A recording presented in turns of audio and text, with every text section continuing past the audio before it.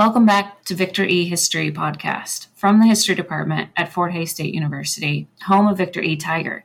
Here at Victor E. History, Dr. Manami Guha and Holly Marquis highlight student, faculty, and alumni research. I'm Holly Marquis. Today, Chelsea Kiefer joins me today to discuss her research, A Mug of Silver and a Pipe of Tea, how the British used their addiction to tea to reverse China's good fortune. Chelsea, welcome back to Victor E. History. Thank you for having me back. It was so much fun last time, and I'm happy to be here. You were our very first guest on Victor E. History, so listeners have already been introduced to you. I'd like to start out by asking you why you chose FHSU Online for your history program.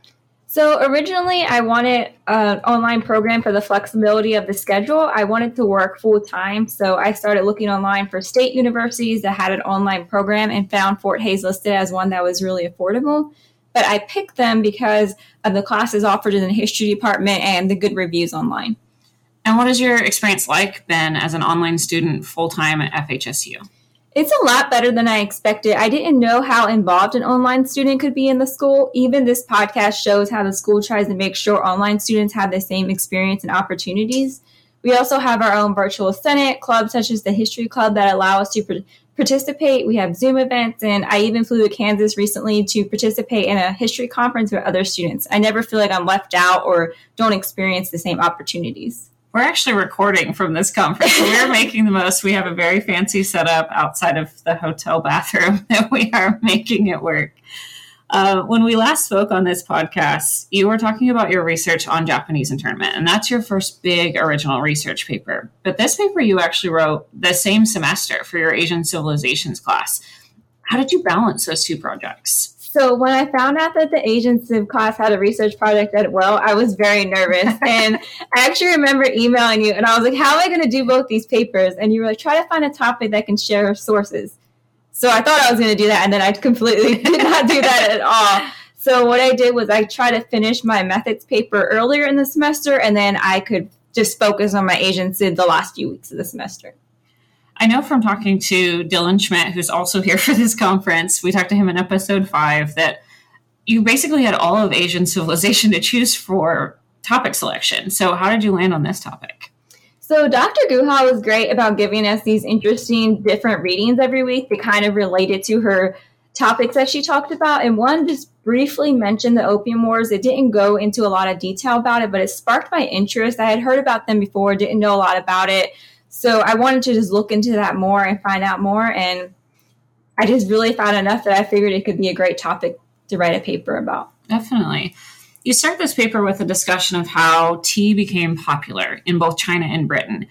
I would have thought that tea was always popular in Britain, so the Puritan view on tea really jumped out at me when I was reading this. What did they think about the tea? So I was definitely surprised that tea spread in popularity so slowly in Britain. Puritans in particular were suspicious of the drink and told everyone it was like evil and anyone who drank it would be weak and would go to hell. So then you had like the beer and wine merchants who kind of ran with that superstition and played into it. They were spreading rumors about how bad tea was and how it was evil and unhealthy. But it was all because they were afraid of the competition. So you have to keep in mind at this time, water was rarely clean enough to drink. So before then, beer and wine were really the only liquid consumed before tea came in. Yeah, my students are always surprised to learn about how much beer that the Puritans consumed.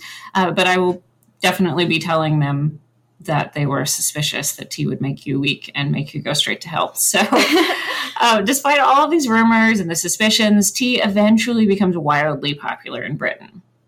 Yeah, so the fact that everyone drank so much beer was actually one of the reasons tea eventually took off. Before tea, their options were water, which made people sick, beer and wine, which was incredibly weaker than what we drink today, but it still made people drunk if they were consuming it all day, or milk, which was often as dirty as water because they didn't have a way to purify it the way that we do. So everyone in England, it's cold, it's dreary, there's without many ways of warm inside their house. Alcohol gave them a false sense of warmth, but tea actually did help warm people up.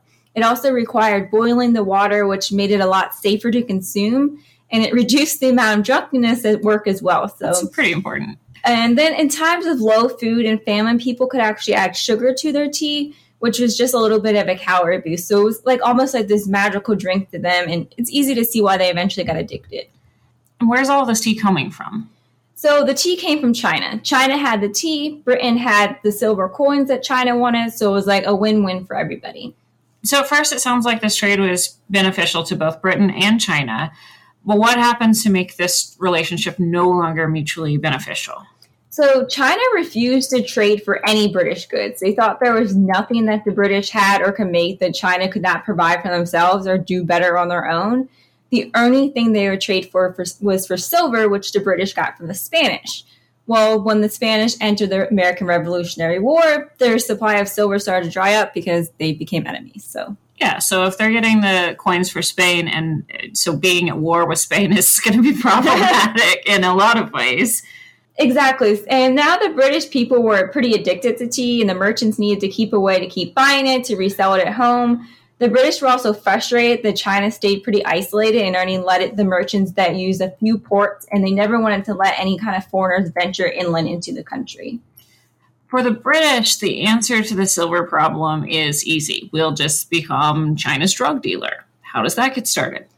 So at this point, they already had India as a colony in their possession, and poppy plants grew pretty readily in India, which were the plants that were turned into opium. Since the British merchants had heavy control over the country, they could export the drug cheaply and bring the drug into China easily. The Chinese had an ample supply of silver from the tea trade, and they were actually using it now to buy the opium. So the British merchants were getting rid of all their silver back, and China was quickly losing their riches. Are the British tapping into an existing market for drugs, or is this something that they introduced to China?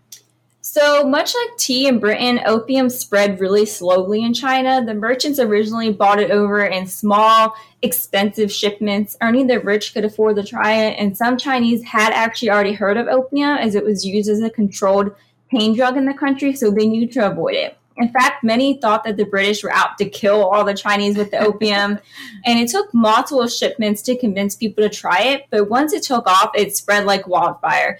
They eventually could bring it over in larger quantities to sell it for cheaper, which just got more and more people addicted. I mean, there were even small fish marts that started to sell opium, some because they were addicted themselves, some because it seemed like the only thing people would want to buy and what they could make money off of. The addiction spread everywhere. Schools, students, teachers, even monks. There was no walk of life that was saved from addiction. And so this is going to be probably problematic for China. Having your populace addicted to opium, which makes you want to do very little other than more opium, is a problem. And what do they do about it? So the Chinese government made it illegal to buy or sell opium, but that did not stop the trade. There were even school children addicted to opium. Commissioner Lin, who was put in charge of stopping the opium crisis, eventually wrote a letter to the Queen of England, Queen Victoria, begging her to ban merchants from bringing the drug into China. Did the Queen ever respond to Commissioner Lin's letter? Despite the fact that she banned opium use and trade for her own people, she did not reply to his letter or try to stop her people from selling in China. Commissioner Lin was desperate and decided to make the use of trade of opium in China an executable crime. He considered himself reasonable, though, and he gave Chinese people 18 months to get clean before they faced a death penalty. That seems like an awfully modern approach to addiction for the 1830s. Not the execution part, but that he understood that getting clean is not going to be quick and easy. Right. He did not extend the same grace to foreigners, but he really wanted to try to lose as few Chinese people as possible. He even tried to get medical researchers to make a drug to help wean people off their addictions, which I was really surprised by that train of thought. Very modern. He definitely recognized it wasn't easy to get clean, but as far as the merchants, he tried to threaten them with immediate execution if they did not turn over their opium. It didn't work. Some just fled the countries, others just hired Chinese to deal the drugs in the actual country for them and stayed off land. So they always found ways around his rules. So Commissioner Lin is ultimately unsuccessful in stopping the British despite numerous attempts, and it ends up in all-out warfare. But this is a very one-sided war, right? Yes, absolutely. From the start, the Chinese were afraid to go to war. All the silver they gained in the tea trade was lost to their people, giving it back to those same merchants to now buy opium. They also did not have the expertise on the water that the British had, nor the warships. They were quickly defeated, and the First Opium War ended in China having to open more trading ports to foreigners, as well as losing possession of Hong Kong, which then became this drug processing island. I didn't know that about Hong Kong. I knew it became a possession of the British, but I didn't really know that it becomes their opium headquarters. Me either. So their biggest hurdle in China was the lack of being able to travel freely, and that China was so resistant to opening up more trading ports, which caused like a bottleneck effect of all the merchants trying to come to the same spot at the same time. So using Hong Kong to store and process opium helped clear up more space. So it really became this drug central spot. Having this location meant they could deal in more drugs and made it harder for China to stop the trade. China no longer had any authority to try to control drugs in Hong Kong, since now it was no longer in their possession. And once the British win the war, they can bring all of this opium into China. Tea comes back into play here, actually. So in your paper, you talk about a man named Robert Fortune. Who was he? What does he have to do with tea in China? So even after winning the war, the British still wanted to have full control over both the opium trade and the tea trade. They figured if they could grow the tree in India, which they were in possession of, they could cut out the middleman and not lose any of their profits. So Robert Fortune was a British man who went into China, disguised as a Chinese man, to steal plants and the secrets to growing and processing the tea. It was actually pretty funny because all he did was wear traditional Chinese clothes, sewed a Chinese braid into his hair, and hired a few Chinese helpers to act as like his servants. And people were so isolated from foreigners who were banned from coming to the inland that everyone just assumed he was this ugly, weird-looking Chinese man. So he traveled freely through the country pretty easily. It's so funny that they were just like, man, this dude is ugly. At this point, the British are still being China's drug dealer.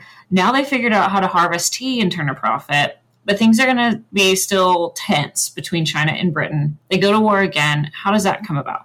So both sides are really still heavily resentful. The British wanted full trading rights and the Chinese to stop trying to end the opium trade, and they wanted more ports open to foreigners so that they could trade more easier.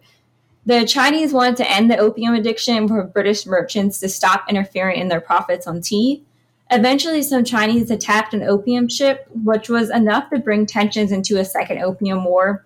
It really did not go any better for the Chinese. They were already weakened from the first war. Their silver was depleted from the opium trade, and they worried they would not even have enough sober soldiers to fight in a large war. That's something you never really think about. Yeah, so the British won even quicker than they did the first time. China ended up having to open up even more trade ports. They had to allow foreigners to move inland into cities that they had never been allowed in before. And one thing that China really didn't want to give up, but they had to, was that the British were allowed to bring in Christian missionaries to travel throughout the country. I thought you did a really nice job in the conclusion of tying everything together. So could you speak a little about how you concluded this paper? Thank you so much. So I circled back to the beginning, and I really wanted to highlight how different the tea trade ended up from how anyone could have imagined. So China originally had such an advantage over the British. At the time, it's easy to see how they imagined they could continue to get rich off of selling this tea and not need to compromise because they held all the cards in their hands. They had no idea that their refusal to trade for British goods would be such a large insult to the British that they would ultimately be the destruction of their economy and trade relationships for such a long time. What did you end up having to cut from this paper? I would have loved to add more about Robert Fortune and his adventures and misadventures in China. There was a lot of knowledge there about how China processed tea. He saw parts of China in the tea trade that no British had seen before. He learned that black tea and green tea are made from the same plant. They were just processed differently. I didn't even know that, and I drink tea every day. So originally he thought he was trying to get like a bunch of different types of plants that he would steal and send to India, but there was only one. He also found out at the time that China was actually dyeing green tea that they sold to the British to make it look even more green, because that like allured the British into buying more of it. When it was this bright green color, they thought they were getting something special. That seems gross. Right. And I also touched on how it was hard to get tea growing in India, but I would have loved to cover more of that. He sent shipment after shipment of plants from China that all died. These are super fragile plants, and the British just did not understand how to give them the right conditions and transport to keep them alive. It took years to start to really get good field production in India, and they still really didn't understand how to process them. So eventually they actually just hired Chinese tea makers to go to India to help produce the tea. And I guess some people felt like if you can't beat them, join them. The economy was so destroyed, they didn't really have a lot of opportunity for other employment. What was your biggest hurdle in this research paper? My biggest hurdle was definitely finding primary sources. Not only are these older than any research I have done before and tried to find, but I don't speak Chinese. Right. But luckily there were reports from the British side, and I was also to find records and letters from the Chinese side that had been translated to English. What sources did you find most helpful in your research? There is a book titled The Opium War Through Chinese Eyes, which really opened up my eyes to the impact that the war had on that country. So much of writing on history is through the British perspective and really about the winners normally write the historical records of wars. So it was incredibly helpful to read how it impacted China through their own words and their own perspective. Absolutely. What was your biggest takeaway in this project? My biggest takeaway was how influential the British was on Chinese history. I did not realize that despite having little freedom to move around inland China from the outside of the port cities, they were able to completely destroy China's economy. The tea plant built China up rich and strong, and the poppy plant knocked them down further than they had ever been. It just goes to show that no one knows how or when the tides will change. Was there anything that I didn't ask you that you'd like to add? I would really like to add again that how isolated China was before the opium crisis and wars. They had completely closed themselves off, so they had no modern weapons that the British had access to, nor were they familiar with British culture in any large way. There is another kind of funny story. Multiple times, British representatives actually went into China to talk about buying tea with anything other than just silver, to open up more trading ports to the merchants.